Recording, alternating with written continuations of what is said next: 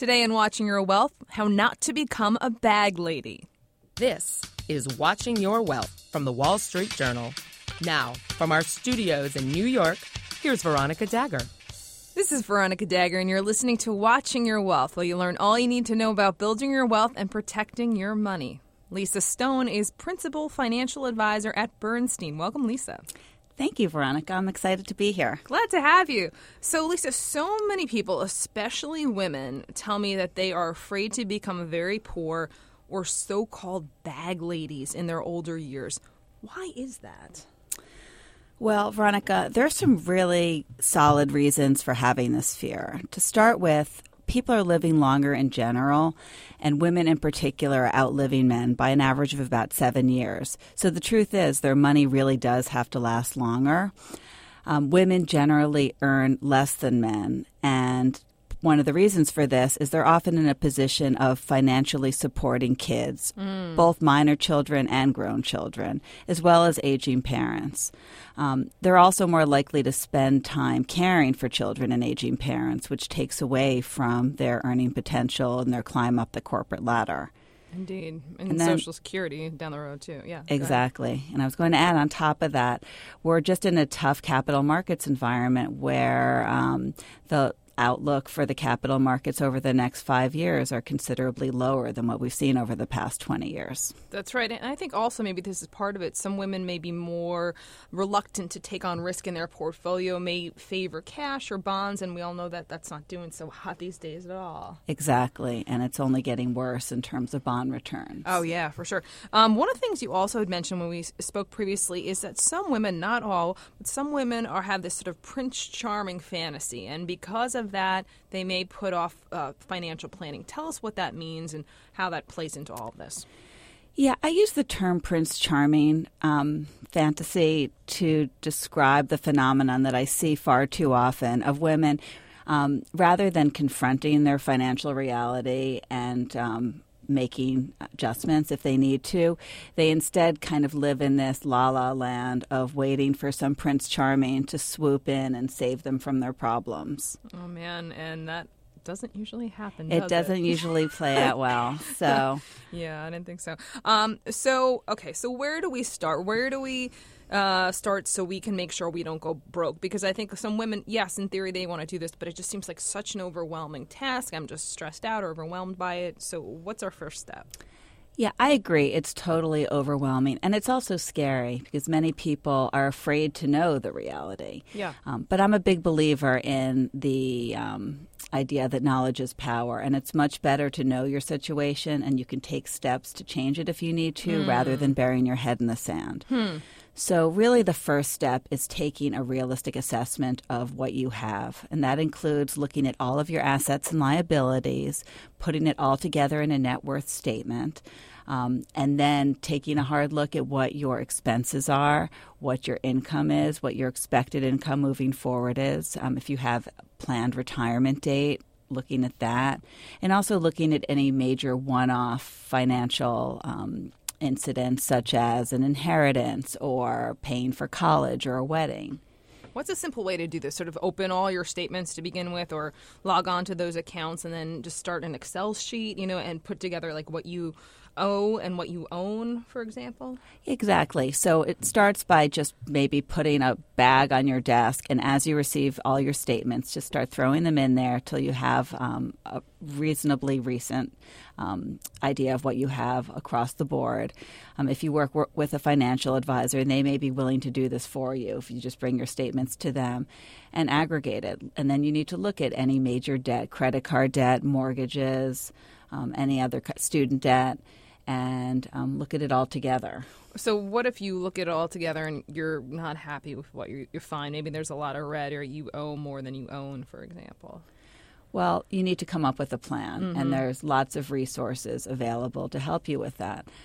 But you need to look at what the future looks like in terms of realistic market returns, what the future looks like in terms of your income.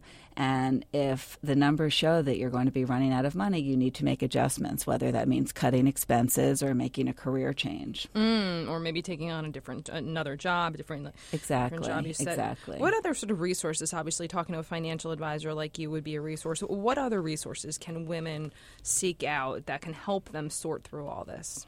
I mean, really any trusted friend or advisor who has any comfort level with the financial world. I mean, that can often be a double-edged sword, right, as a lot of people can be very opinionated about investing and not necessarily knowledgeable.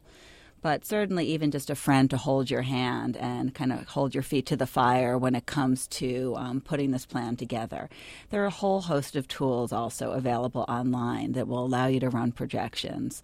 And that's a great start for most people. Sometimes even like budgeting apps like mint.com can help you get a handle on what you're spending, what your cash flow is. What about understanding? I think, and this is probably stepping back a bit, but some people say, I don't want to run out of money. And I've heard people who are multimillionaires, sometimes even billionaires, say they're afraid to run out of money. And I think part of the issue is that their definition of being poor or running out of money is different from like the average person. Like their definition includes like, I don't want to run out of money, meaning I want to be able to leave an inheritance for my kids.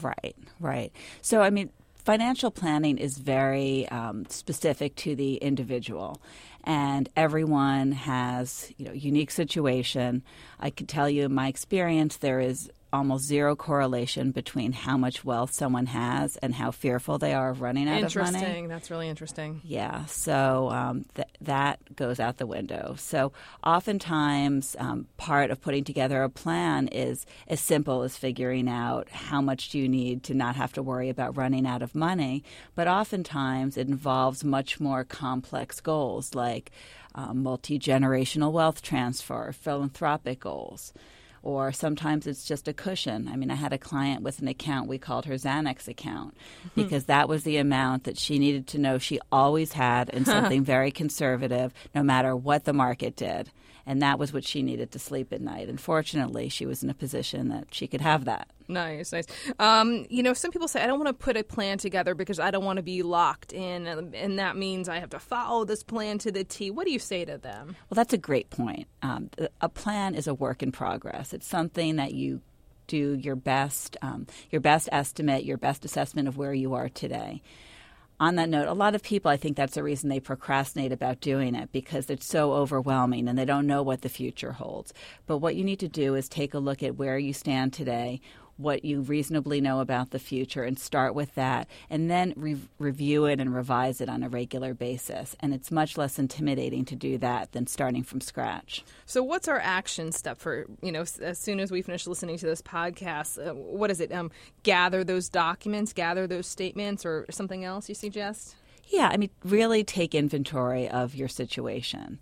And it can be scary, but it's really important. When it comes to your financial security, we can't afford to bury our heads in the sand. Better to do it now than later when you're older and may not have a chance to get more income or make more income. Exactly. I mean, the two single biggest factors affecting your financial health, at least for most people, are income and expenses. And those are things we can control. So the sooner you get started on a plan, the sooner you have a chance to make positive changes to get you to your goals. That's exactly right, especially having control of those expenses. That's a big one.